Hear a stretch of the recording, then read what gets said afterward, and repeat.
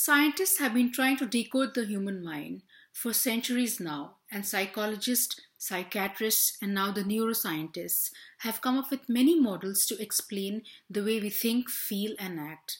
However, none of these models are adequate and comprehensive enough to completely explain the human mind. This is because they are missing the most fundamental layer, the most fundamental aspect of our human life and existence.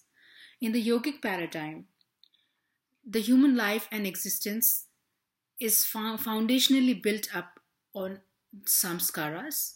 Samskaras are the emotional residues of all our past experiences, which can go back as far as previous lifetimes, and they are also the seed for all future experiences. Now, since samskaras are the foundation of human life, they are also the foundation for the human mind. Now, let us try to understand how samskaras build the human mind bottom up. So, samskaras live or exist in a deep subconscious or a deep memory called as the smriti in Sanskrit, and they in a subtle unmanifest form.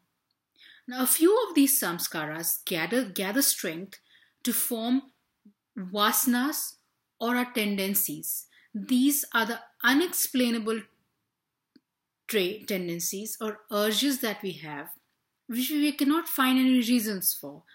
Say we love the Chinese cuisine even though we have never been exposed to Chinese culture. You love the beach, you feel the mountains are your home, or any of these urges which have no logical or rational explanation.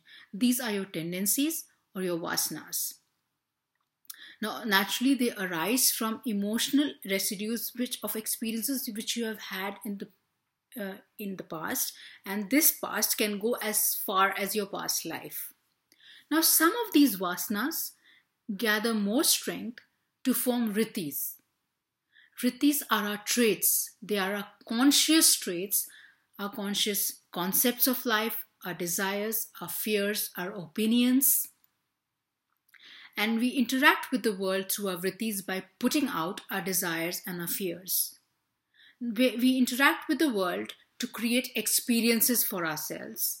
And these experiences create further new samskaras because they leave new emotional impressions. We might have had a good experience or a bad one, which left behind a good samskara, a good emotional residue, or a bad one. Now, this cycle continues. Samskaras grow into vasanas, few vasanas grow into ritis.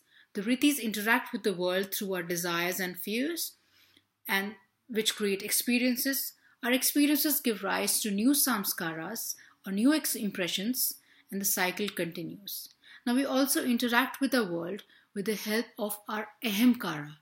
Now ahamkara, which is misunderstood as ego in Hindi, is actually our identity or the I amness of ourselves. I am good, I am beautiful, I am a great dancer, I am a great cook, I am a great orator, I am bad at this, I am good at that. It is the story or the narrative we tell the world and ourselves about us. It is the face we present to the world and to us. This is our identity or our ahamkara, and since it is built on desires and fears, it is a product of our samskaras and not really in our complete control. The next and the final component of the mind is the buddhi. The buddhi is also colloquially misunderstood as being intelligence.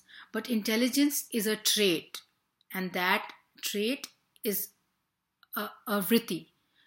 But true buddhi is intellect or discretion. It is the catalyst for the yoga in our system. It is the activator of the process of yoga in our system. When yoga is activated, the job of buddhi ends. It is just there to begin the process of yoga in our system. So these are the 5 components of the human mind, beginning with our samskaras. Samskaras, which lie in the deep depth memory or a subconscious memory, which we cannot access normally. Then our vasanas, which lie in our subconscious. Then our vrittis, which lie in our conscious minds, our ahamkara, which is also conscious, and our buddhi. These are the 5 components of the human mind which can explain how it functions and its attributes and qualities.